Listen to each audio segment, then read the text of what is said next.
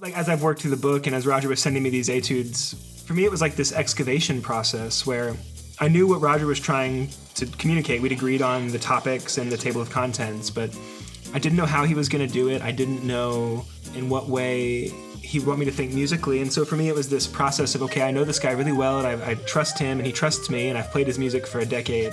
I'm going to approach this like I approach a concerto to play with an orchestra. It is August 23rd, 2021, and you are listening to episode 36 of the Candid Clarinetist podcast.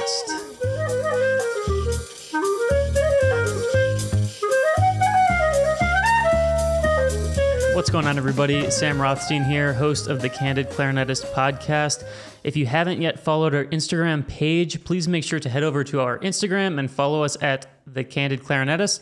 As of today, we are 20 followers away from 1,000 followers, and thanks to our generous guests today, we will be having a terrific giveaway when we reach that milestone. Maybe we'll tease the giveaway a little bit later today. Once again, you can find us at the Candid Clarinetist on Instagram. Speaking of our generous guest, joining me today is Andy Hudson, professor of clarinet at the University of North Carolina, Greensboro, and award-winning composer Roger Zare. Andy and Roger have collaborated to create a phenomenal new etude book entitled Elements of Contemporary Clarinet Technique. Just a quick little forward about the book that Andy sent to me that I'm going to read. Inspired by the periodic table of elements, Elements of Contemporary Clarinet Technique features 22 brand new concert etudes crafted by award-winning composer Roger Zare, with a rollicking guest etude from the celebrated composer Viet Quang. Each of the 22 works explores techniques both fundamental and extended, including breath control, slurs, glissando, multiphonics, circular breathing, advanced articulation, and more. I need circular breathing in order to read this forward, going through all these different things that you guys are covering in this book. A written masterclass from acclaimed clarinetist Andy Hudson precedes each etude and breaks down the technical and musical opportunities therein. A true collaboration between composer and pedagogue, this unique and vibrant text is a must-have for every modern music collection. I'm very excited to welcome both Andy and Roger to the podcast today. Welcome, guys. Thanks, Sam. Good to see you again. Good to see you too. Wonderful to be here. Wonderful to have you. So first things first, how can people get a hold of your book? Because I know it's for sale now, so if someone's interested in purchasing this book, where should they go? So the book has just been out for 2 weeks now. The response has been really tremendous, which is really exciting. I've gotten so many nice notes from players all over the world who've picked up a copy and checked it out. The book is available directly from Conway Publications, which is the publisher, at their website. You can also get to that location from my website, theandyhudson.com. We have distributors in the UK and elsewhere in Europe as well. So if you're an international purchaser, it's better to work through a more local distributor so you don't have to pay shipping from the States. Awesome. So the first thing I was going to ask you guys is how you two met. And I'm sure that the first thing you didn't do was say, "Hey, do you want to write an etude book together?" That's not usually where the conversation starts out. So I wanted to just know how you guys met and sort of the projects that you've had leading up to this collaboration. Roger, do you want to start with this?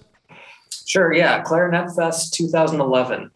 Where was Clarinet Fest 2011?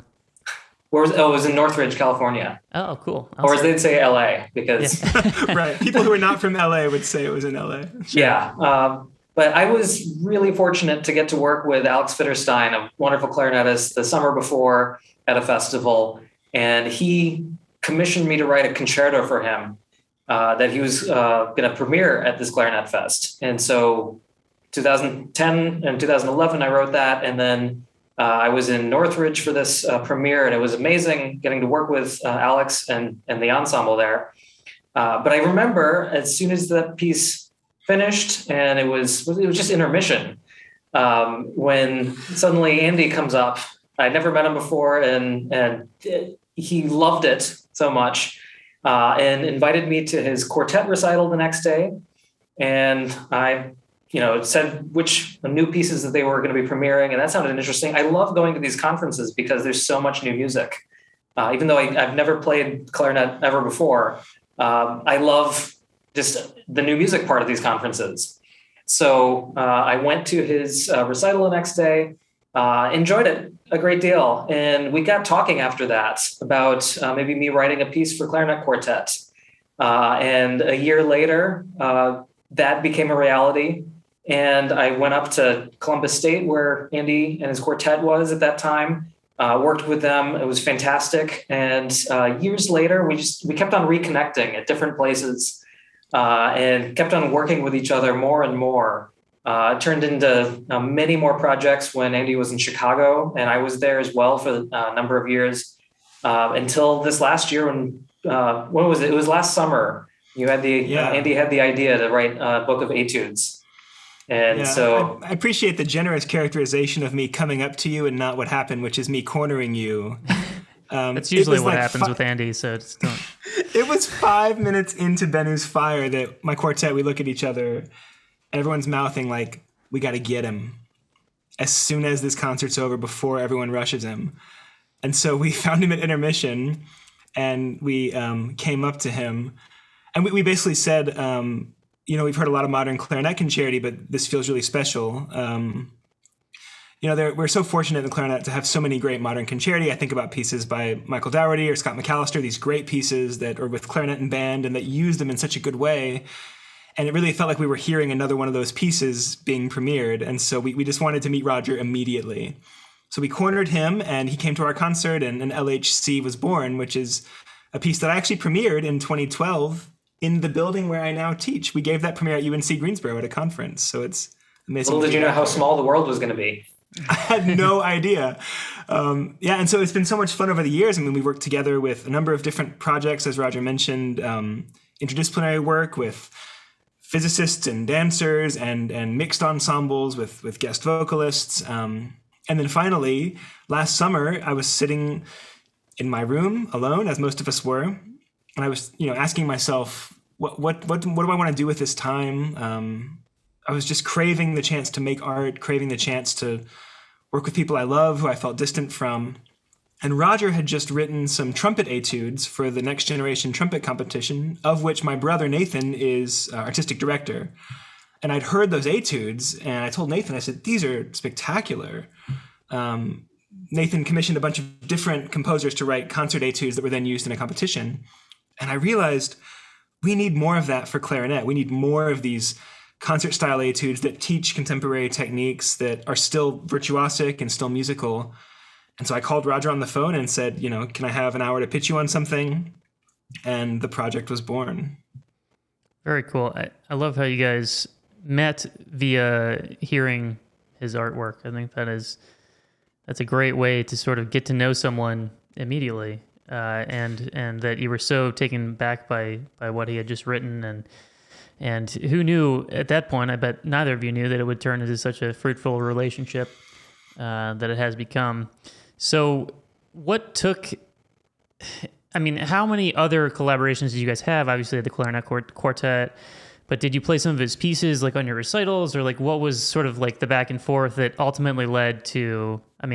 You said the trumpet etudes, but I'm sure there were more interactions leading up to that point. Yeah, well, let's see, I wrote LHC for them and for 10th and Broadway back in 2012. And then a few years passed, and Andy, you ended up in Chicago, and I took a circuitous route and eventually ended up in Chicago as well. And Andy mentioned something about a physicist who emailed me looking for a composer to write a piece for this project about the physics of turbulence. And she had these really great ideas. She'd already been working with a choreographer and had found some music, but wanted to actually have some music written for this project. And this is the first time that I'd been approached by a scientist. First of all, I love science. I love writing music about why I love science, but also approached by someone who wanted the piece of music, but didn't know what musicians would be playing it necessarily. And so I finally got to choose what I wanted to write, which was an amazing and also kind of uncomfortable thing for me to do as a composer. Usually an ensemble is who's coming up to me, and then I know exactly who I'm writing for. So I thought of a few things, and then I thought, hey, clarinet quartet would actually be perfect for the kinds of musical shapes that we were going to be using to prompt the dancers to imitate turbulence. And I thought about, what clarinetist do I know? I know Andy Hudson, and he's in town, and I'd worked with them before, and it turned out that another one of the members of 10th and Broadway was also at Northwestern at the time. And so there was already a core of clarinetists who I could reach out to. And I remember I sent you an email, and you said yes, like immediately. When you write, the only thing to do is to say yes. You know, it was project great. Was so interesting. Yeah, I mean, did you tell him that you had to write the music after you saw the choreography? Because that's the best part. Yeah, they were doing the second edition of it, basically. So they had all the choreography made and were adjusting it slightly. But basically, I was getting physics lessons and figuring out how to convert those ideas into a piece of music that then the dancers would be conveying these shapes and motions. And a clarinet quartet was the perfect kind of sound to create these musical shapes. I think the thing I like most about, your writing, and the thing that we resonated with in Bennu's Fire, and I've played the second movement of that, the Phoenix Song, many times with large ensembles as a soloist and with string quartet. But I think the thing I appreciate is that the music is, it's hard, right? Roger Zare writes hard music, and that's fine. But it's hard for the right reasons. It's hard because it's artistically challenging, and it's hard because it demands that I play my best, but it's not hard because it's written poorly for the instrument, and it's not hard because it's written by somebody who hasn't considered what the clarinet does well. And I think for that reason, your repertoire for clarinet can be so vibrant and so diverse. You have simple pieces, like a lot of UNCG students like to play White on White, which is this gorgeous piece for clarinet and piano, very simple, elegant writing. That makes extended use of the clarinet's soft range, which I know is something you really love. But then also, the hard music is hard, but it's hard because I'm stretching my abilities, not because the instrument is not functioning. And I think in Far From Equilibrium, when we're trying to match these dancing motions, and at one point we had to improvise based on gestures, based on what different dancers were doing, and it really expanded my musical vocabulary, I feel like, to play that piece. Yeah, a whole part of that was the research laboratory. It wasn't just a composition and a choreography, but also we invited the audience to participate. And part of the lab was not just science experiments based on turbulence, but also, be a composer for a second, draw shapes, and then have the musicians interpret them, or do the same thing with the dancers. And so this whole idea of opening our minds to how each other works, and not just kind of holding up in the way that we work, helps open our minds to do things in new ways that we never thought maybe we would have. And I think, that shows up in the introduction to the book, actually. I have 5 guiding principles, which I try to equip people with to take on this journey that can seem so daunting if you're not used to living in that world. And one of the things I talk about is something I learned in our planning groups for that project. Dr. Hicks, the physicist, she talked a lot about her creative process and how she does her research and how she does experiments. And she was fascinated by the idea that in music, we generally are afraid to fail. And she kept coming back to the idea that, well, in science, when I fail, I've done my entire industry a service, because now we know this doesn't work and nobody has to try this again. We can move on to a new avenue. And then she kept arguing that even when you succeed, we have to repeat the experiment. So even success is just a doorway to more process. And I've really taken that with me ever since those meetings, that actually failure is just information that provides new opportunities. And that's something that I hope people encounter when they inevitably find difficulty in these techniques. It's we've discovered something that doesn't work, but what might work. That's really cool. And I enjoyed the 5 principles, and that one really resonated with me. I remember I was watching a concert with Benjamin Zander, if you're familiar with him. He's a conductor at Boston Conservatory, I think, is where he still is. And he gives all these cool TED Talks and stuff or whatever. And he said, when musicians make a mistake, you don't bring yourself down. You just say, oh, that was interesting. And so during the concert, the orchestra made a mistake, and he turns to the audience and goes, ooh, that was interesting. I thought it was funny.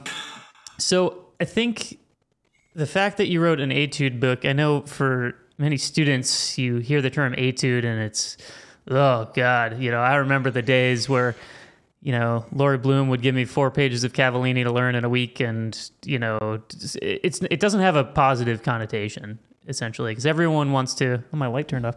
Everyone wants to play the Nielsen concerto or the Mozart concerto or whatever. You want to play pieces of music, but I think what you guys have done here is create what you're calling concert etudes, where each one of them has a name. It has a very clear progression, and it's a piece of music. And so can you just talk about sort of the inherent biases about like the term etude and how you sort of circumvented that to create, I kind of think of a collection of 22 solo pieces is basically what it is. It's just each one sort of focuses on a different area of the clarinet. So anyways, either one, go ahead and start. Sure. Roger, you have an interesting history with, talk about your exploration here. Yeah, so I've written pieces before that originally had the title etude and then was warned by performers to avoid that word at all costs. And this was string players. So I was writing a violin and cello duo, and I was thinking these are compositional etudes, even though they weren't so much about the technique, they were about compositional technique. So I was thinking about calling them etudes, and they said, no, don't use that word. That just makes us think of endless hours in the practice room as kids and young adults going through these note spinning exercises to sharpen our technique, and not a piece of music that says something musical. And so there are so many studies out there where it's just about building technique and not actually about here's something that you might want to perform. As a pianist myself, I have wonderful concert etudes that I've played in the past. Chopin's concert etudes, for example, but he doesn't call them concert etudes, but they really are.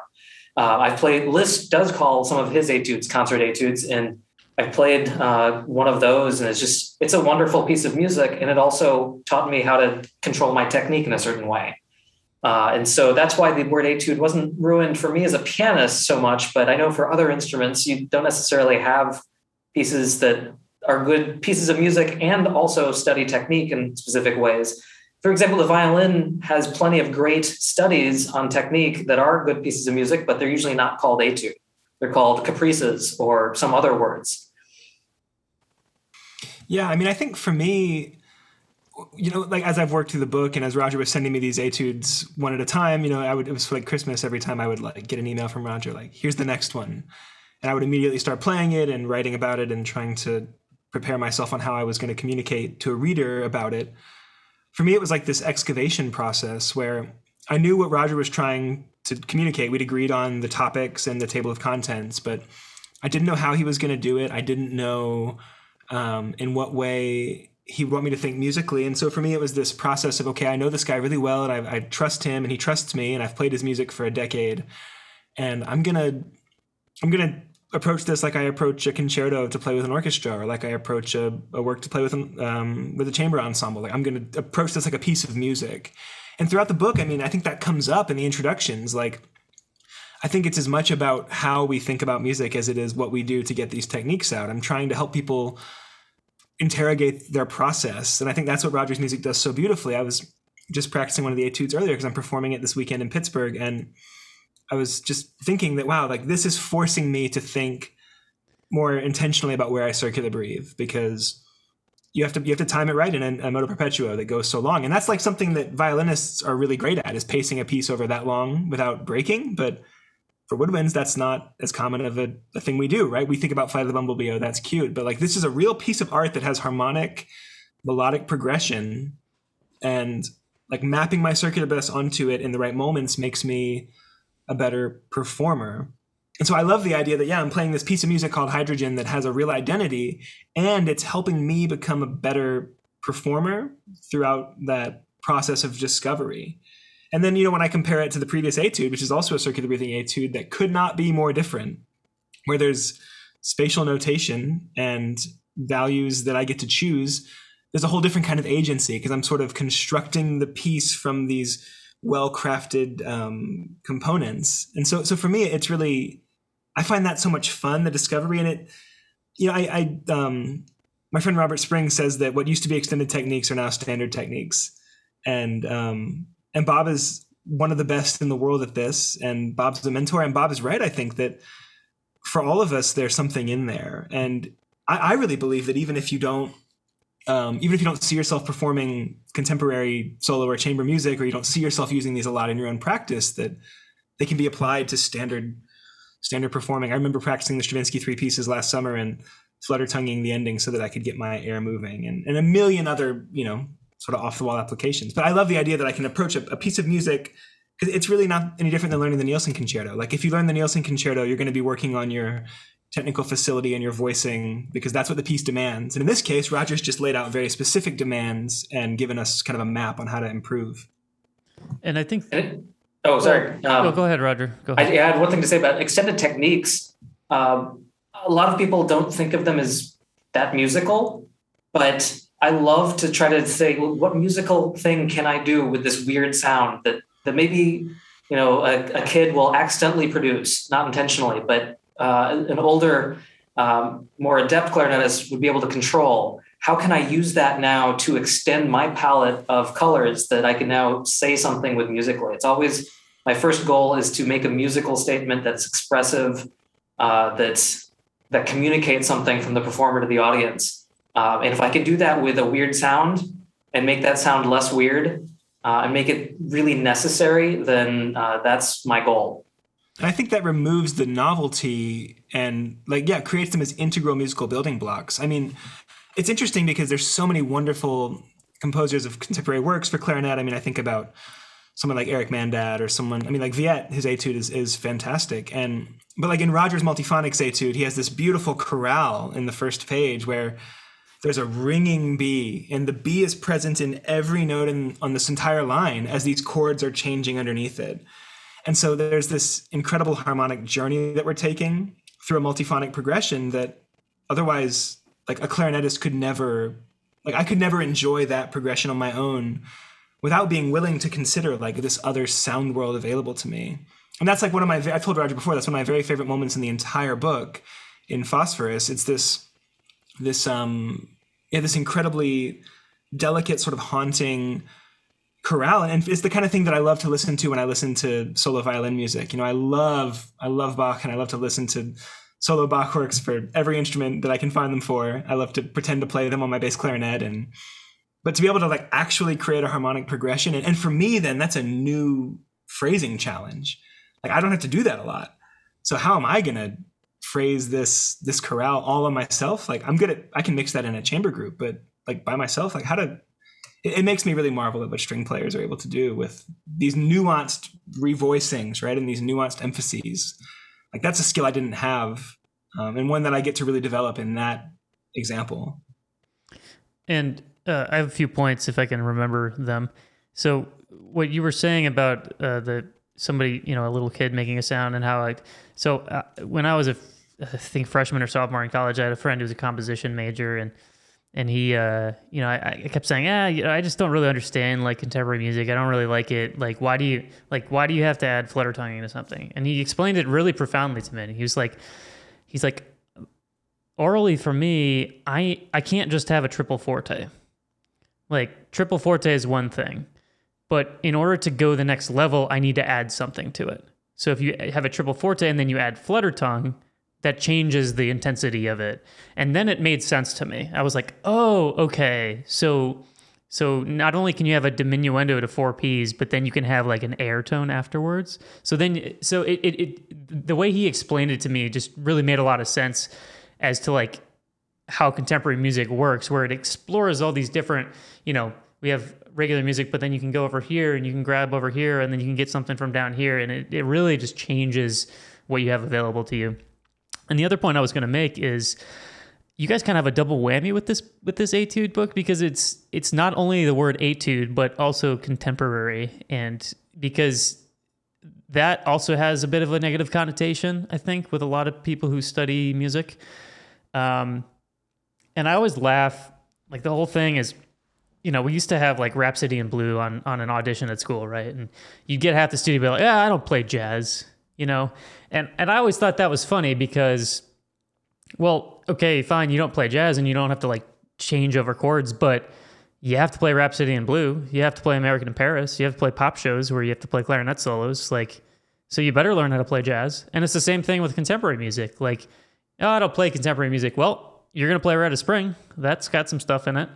you're going to play stuff with extended techniques, so you better get comfortable and familiar with it. So how do you guys, I know the answer to this, but I'll just preface it by saying I really appreciated how you organized the book, because it doesn't just start off with, here's an etude with a bunch of quarter tones. It starts off with, here are some fundamental challenges with the clarinet. For example, downward slurring. For example, playing soft in a playing soft in a soft dynamic in the high register. So the first couple of etudes kind of explore the challenges and idiosyncrasies of the clarinet.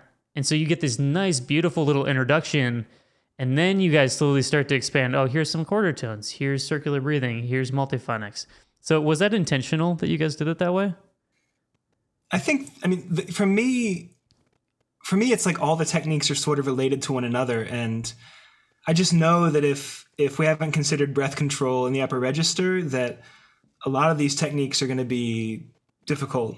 And I know that if we can't make a clean slur, then maybe we should focus more on that before we try to slur two multiphonics together.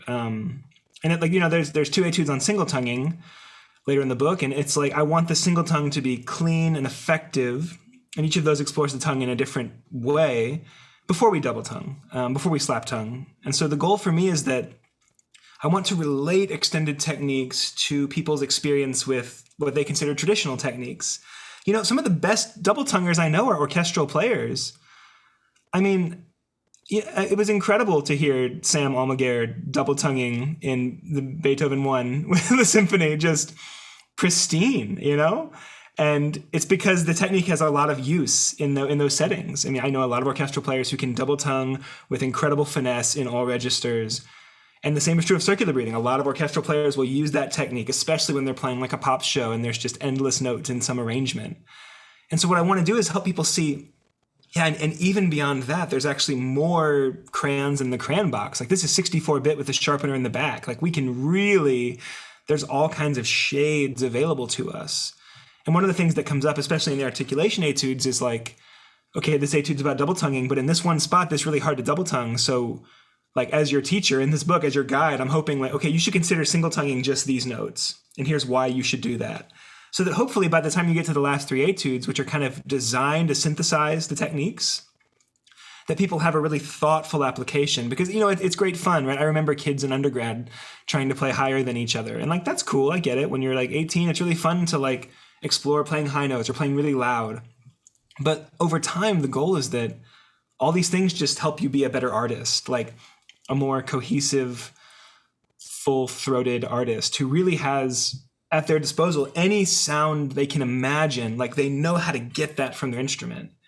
And one thing, I appreciate in the foreword that Eric Mandite wrote for the book, he talks a lot about how in a book like this, like everyone's physiology is so different, right? I talk about this a little bit, like what works for me might not work for you. And one thing Eric says that I love is that you should take notes all the time in the book and just ask yourself, if this isn't working, what should I try? And if this is working, what's working about it? Like continuously return to that process, because some of the things that make some of these techniques difficult are things that also make other parts of your playing less complete, right? If the embouchure is too bite and too tight, then some things are really hard to do, and sometimes extended techniques require you to have really strong fundamentals. And then sometimes they require you to stand on your head, like to play a really loud quarter tone. Sometimes you have to push a lot of air, but sometimes you have to push the same amount of air to play a really soft quarter tone. And if you played a traditional pitch with that same air, it would be triple forte, but with a quarter tone, it might be piano because of the resistance. And so the goal is that it really makes us flexible, and that we see that the clarinet is this intricate ecosystem. We have such a rich history. Like we have a concerto by Mozart. We got sonatas by Brahms, and we got Debussy, and we got Copland, and we got Joan Tower. Like we are really lucky. And why stop there? Like, why not have more, if all those composers saw in the instrument such potential and they each pushed it. Think about how virtuoso, if you've played the Mozart concerto with orchestra, it's exhausting. Like that's the tiredest I've ever been after a concerto, is playing Mozart. Every time I do it, it's, oh my God, have I been up here for a half hour? Like, I wonder what strain of the rondo is next. I can't remember. I'm just going to play one and hope for the best, But but that advanced the instrument forward when that was written. That pushed the instrument ahead, because when that piece came out, it was contemporary on the cutting edge. And now we consider that this standard masterwork that's still really hard to play. And I hope that what Roger's written, and I know that a lot of what he's written for the clarinet in his lifetime, in 100 years, people will look at it and say, oh, this pushed the instrument ahead. So for me, it's like we're building on that foundation. We're not throwing it out. We're saying, no, because it's so great, because we have such a rich standard repertoire, we have to build on it. I don't know what you think about that, Roger. What's it like for you to consider that? I don't know. Coming from not being a clarinetist myself, it's a different perspective, I think, because I think of the clarinet as being this wonderfully agile and versatile instrument that I can get away with just about anything, but I also know the tendencies. I know some things are harder than others. And so how can I use it to its fullest without making it impossible is my challenge. I try to push to whatever the limit of the expression that I can, and then go a little farther is really what my goal is. I as a composer, it's a problem if you try to write something that is something. You just have to write something that's honest to yourself and is the best that you can write, and not try to fit in to history in some way or another. I'd love it if my music sticks around for 100 years. And if it doesn't, I've at least contributed to what's going on now with the clarinet. And all I can do is write my best piece every time I write a piece, and hope that it does make the clarinet, do one more thing and express one more thing than it ever has before. Well, I have a question this might be more of a question for Andy, because you're probably more familiar with the repertoire, but where do you see this fitting in pedagogically? Because I mean, as I was reading it, I was on the airplane reading it, I was like, this is something that people should teach to their students. It should be part of the, we have the Rose Etudes, we have the Cavallinis, we have the Uhl, we have the Kell staccato studies. I mean, to me, this fits in there, and it fits in a niche that hasn't been filled yet. So where do you think that this fits in? Is it kind of sprinkled in here and there, or is this one of those, I remember you made a joke about it in your book, where is this one where you like cross it off and move on to the next one? And like, is that how you foresee it being taught? Or is it kind of just like, you're playing the Stravinsky 3 pieces, maybe we should do the flutter tonguing just to get your air moving, or to use an example that you did earlier. No, that's great. I think for me, I can only speak to what I've done with my own practice so far. And I come to the different etudes when I want to focus on different things. So for me, this is a great, I hope that it's a resource, first and foremost, for people who want to interrogate their creative process and the way they learn. So there's a lot of written material in the book. I mean, I don't know how many tens of thousands of words we wrote, but a lot. More than I had planned to write initially. When I sort of conceptualized the book initially with Roger, I don't know that I had anticipated how much writing I would end up doing for each chapter, and I don't know that our publisher did either, but they were very gracious. But I ended up sort of using each etude as a springboard to sort of explore that concept, and wherever that took me, I tried to go there. I hope that someone reading it would imagine that like I was sharing a lesson with them, and that we were working together through one of these techniques, one of these concepts. But I don't only approach the etudes in terms of if you can get the slap tongue out, you succeeded.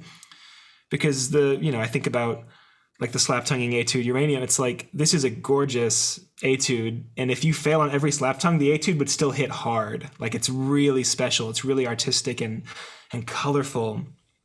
And so I would hope someone would feel the bravery to play the piece, and maybe they don't succeed on any slap tongues. Well, that's fine. Like, I've been there. Like, we've all had concerts where it doesn't go as you planned, but that doesn't mean that the performance has failed, right? It just means that we have more work to do, more to explore. So I would hope that it would be a resource for people who want to interrogate modern techniques. And maybe it's a resource where the etudes are aspirational for some players. Maybe the etudes are comfortable for some players. Some of them get pretty tough. Some of them are not so tough. And I tried not to make the book targeted at a certain ability level yet. Like, that's not really, I think, the goal of this. The goal of this one was more to explore these techniques as they might be realized by Roger, just to see what he resonated with each technique. I mean, the theme and variations, the variations are, I mean, the neon variation is really high and pretty tough, but the theme is very simple and straight ahead. And the idea is that you could play the theme, find it really beautiful, and then maybe you would learn the variations that are comfortable at first, and they're split up into different quarter tone ranges. But for me, I mean, some of my students have gotten the book and came in and want to do some of them, and so I said, what do you need to learn? And so one student needs to circular breathe, so we're going to do circular breathing etude. One student needs to double tongue, so we'll do a double tonguing etude. I assigned the single tonguing etude. It's the first single tonguing etude is all about endurance, and that can be really, I mean, even for me, that can be really draining. And so, yeah, I'd like you to learn the single tonguing etude. I hope that will help you. And it's a great, I have a book I use for running that's about mobility and treating injury. And I go to the book when I need to know, like, okay, I want to think about my running form. I want to think about my ankles or whatever. I'll find the chapter on ankles and I'll open it up. Or, I really want to focus on like my nutrition for this marathon cycle. Okay, I'll go to the chapter on nutrition. I can really target what I want from it. And even though I've read that whole book cover to cover, I revisit certain parts over and over. And even when I was practicing Roger's etude earlier today, I went back and read what I wrote about one passage to figure out what I should do. Because I was like, how would I do this? I wonder. And then I went back and, I should do this. Like I made a decision about that earlier. And I didn't think of that particular solution in the moment, which was kind of bizarre. But yeah, so I mean, I use the Rose etudes because they're so progressive, right? They start simple, they finish really tough. The Oul etudes, they start simple, they finish tough. This is true of most etude books. But in this book, it's a little different. It's like the concepts begin familiar and they finish less familiar. And so somebody can approach it from the first 4 etudes in the book will not seem anything out of the ordinary to most players, except that Roger includes a really clever usage of feathered beaming in one of the slurring etudes, where people have to think about how to pace a feathered gesture, where they get to decide. And then as you get into the other topics, it becomes less familiar. And we tried to organize it in such a way that they unfold maybe in a way that, quarter tones are only as different as pushing a different fingering and supporting more intentionally. So that's not that different. Most of us have played quarter tones by accident. And so hopefully that would not seem so overwhelming to someone. And we have charts for them right next to the etudes with all the fingerings they need. In the back of the book's a full chart if they want to reference that. And then it becomes more and more abstract. We have glissandi, which maybe is not a strange technique for a lot of people who've played Gershwin, but this might give them a new way to think about that. And hopefully the material I've written will be helpful even for someone who says, I might never play this etude, but I'm going to use it as a tool to improve my glissandi so that I can take it back with me into the orchestra, back with me into the classroom. I think it's a nice bonus that these pieces were all intentionally written for performance and not just as technique builders. So if you do love one of them, then why not perform it and really test if you know those techniques by heart, and it can also create music out of them and not just the sounds as they demand. So that's always my intention to make sure that whatever I write is musical and stands on its own as music. And I think that's one of the most unique parts about it is it doesn't feel like an etude. It feels like a solo piece of music. Like I said earlier, it feels like 22 solo pieces of music. And I do love, I think one of the reasons that this is also a unique resource is that, there is a foreword written about every single etude and about the technique involved with that etude. And then there's also on the next page or 2 pages, however long it takes, there's specific, measure here, measure 30 here, try doing this to help out. I mean, so there's specifically, it identifies the specific problems that you might encounter in the particular work and how to approach them. And that's really unique. You don't get that in Rose or Oul or whatever else. So congratulations to you guys for sort of coming up with that concept. And I think it's really effective here. I can't tell you how effective because, like I said, I've just read it on the Planet and didn't get to play any of it. But I really enjoyed reading about the technique and things to help it. And then as I was looking through the etudes, I was going back and referencing all the different areas that you targeted, and it's really great. Just lots of really good pieces of advice. And I think what I'm hoping is that people, the funny thing is, like, most people don't take the time to write down their approach, but Sam, when you were at UNCG a few years ago teaching, and you kind of walked a student, you said, here's how I would practice and learn the Mendelssohn Scherzo. And you walked them through your process. And what I'm hoping people will do is as they walk through like my process, and I try to make that process as global as possible so that learners of all abilities can at least engage with the process, even if the etude they feel like is a little aspirational for them at this point. But what I'm hoping people will do is maybe they'll read the guide and they'll say, well, what Andy's suggesting in measure 30 is not working. Like, what would I, actually for me, this other thing, and they'll make a note like, and also try this. And then when they teach these to somebody else, their process can shine. And the things that I said that don't work for them will just not be part of their practice, but then other sort of elements develop. And I think that's true of, I remember vividly sort of studying the masterworks in graduate school and undergrad, and my teachers had a specific process. Like, here's how we're going to pursue the Poulenc Sonata. Like, here's how we're going to get through Black Dog. Here's how we're going to get through Hindemith Sonata. And they had a strategy for this is how I unpack the piece. And so what I'm trying to do in these is just give them that up front so that they can really focus on making the art and trying one approach, because of course my approach might not work for them. And that's okay with me, as long as it inspires them to think about what might work. That's awesome. And I think that,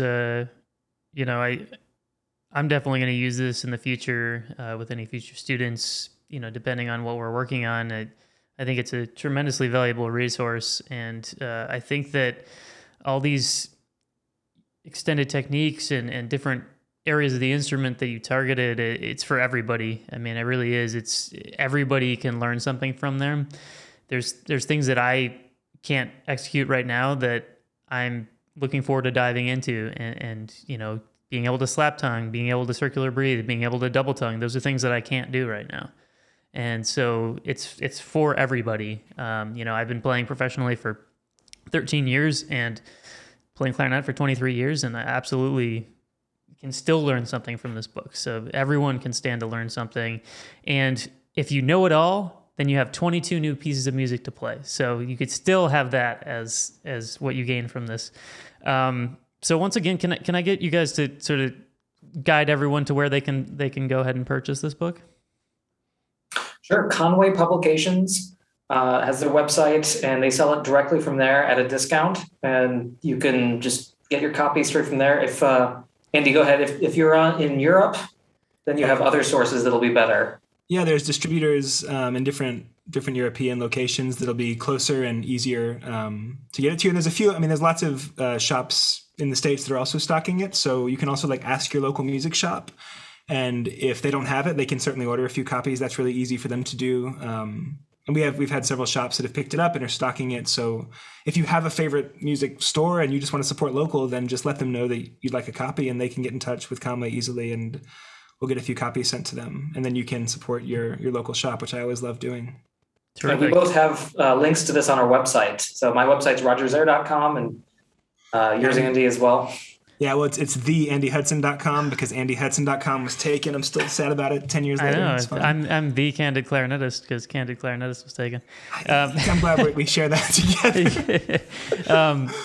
But thank you guys. And I will add as well, another way that you can get a copy of the book, assuming this still is going to go through, is once I hit that 1,000 follower Instagram, we're going to give away a copy. And in addition, we're also going to give away, Andy has been generous and kind, and he is offering a free lesson to someone. So maybe they can bring their etude book to the lesson and study directly from Let's do it. Yeah, let's do it.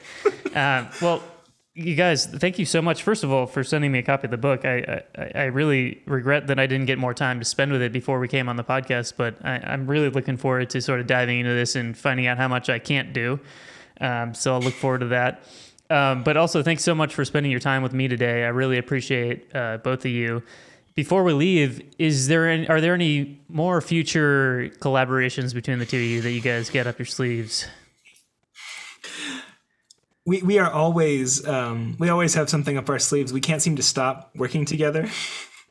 It's too much fun. We keep I would say we've got plans to. We're really interested in this work. We really enjoyed the collaborative process of discovery together. I told Roger that I felt like I got better as a player and as a teacher as I was working through these and writing. And he mentioned that the experience was challenging, growing for you, Roger. Oh, definitely. Yeah. It opened my mind to doing new things with the clarinet that I'd never thought of doing before. and just like our dialogue about what these etudes should do and what they should be, I think inspired me quite a bit. Yeah, I mean, I play a lot of bass clarinet, and I'm really interested in some of those unique sounds. And I know Roger loves the bass clarinet, so that's something. I think it's composers possible that love the bass clarinet. I don't know what they What's not to love it. Well, I could just do things that it's like a cello that can do like 1,000 more things, right? I mean, that's how it's been explained to me. Is like it's like the cello of new music because it has all these different things it can do. It's crazy. But composers love bass clarinet. It's kind of funny. Yeah, well, guys, again, thank you so much for joining me. I'll leave a link to the Conway Publications website and both of your websites in the description, as well as on my website. Speaking of my website, for more information about myself and the Candid Clarinetist podcast, please be sure to follow us on Instagram at the Candid Clarinetist, or drop by our website at candidclarinetistpodcast.com. And be on the lookout for our 1,000 follower giveaway featuring a copy of Elements of Contemporary Clarinet Technique. Once again, my name is Sam Rothstein, and thanks for tuning into the Candid Clarinetist podcast.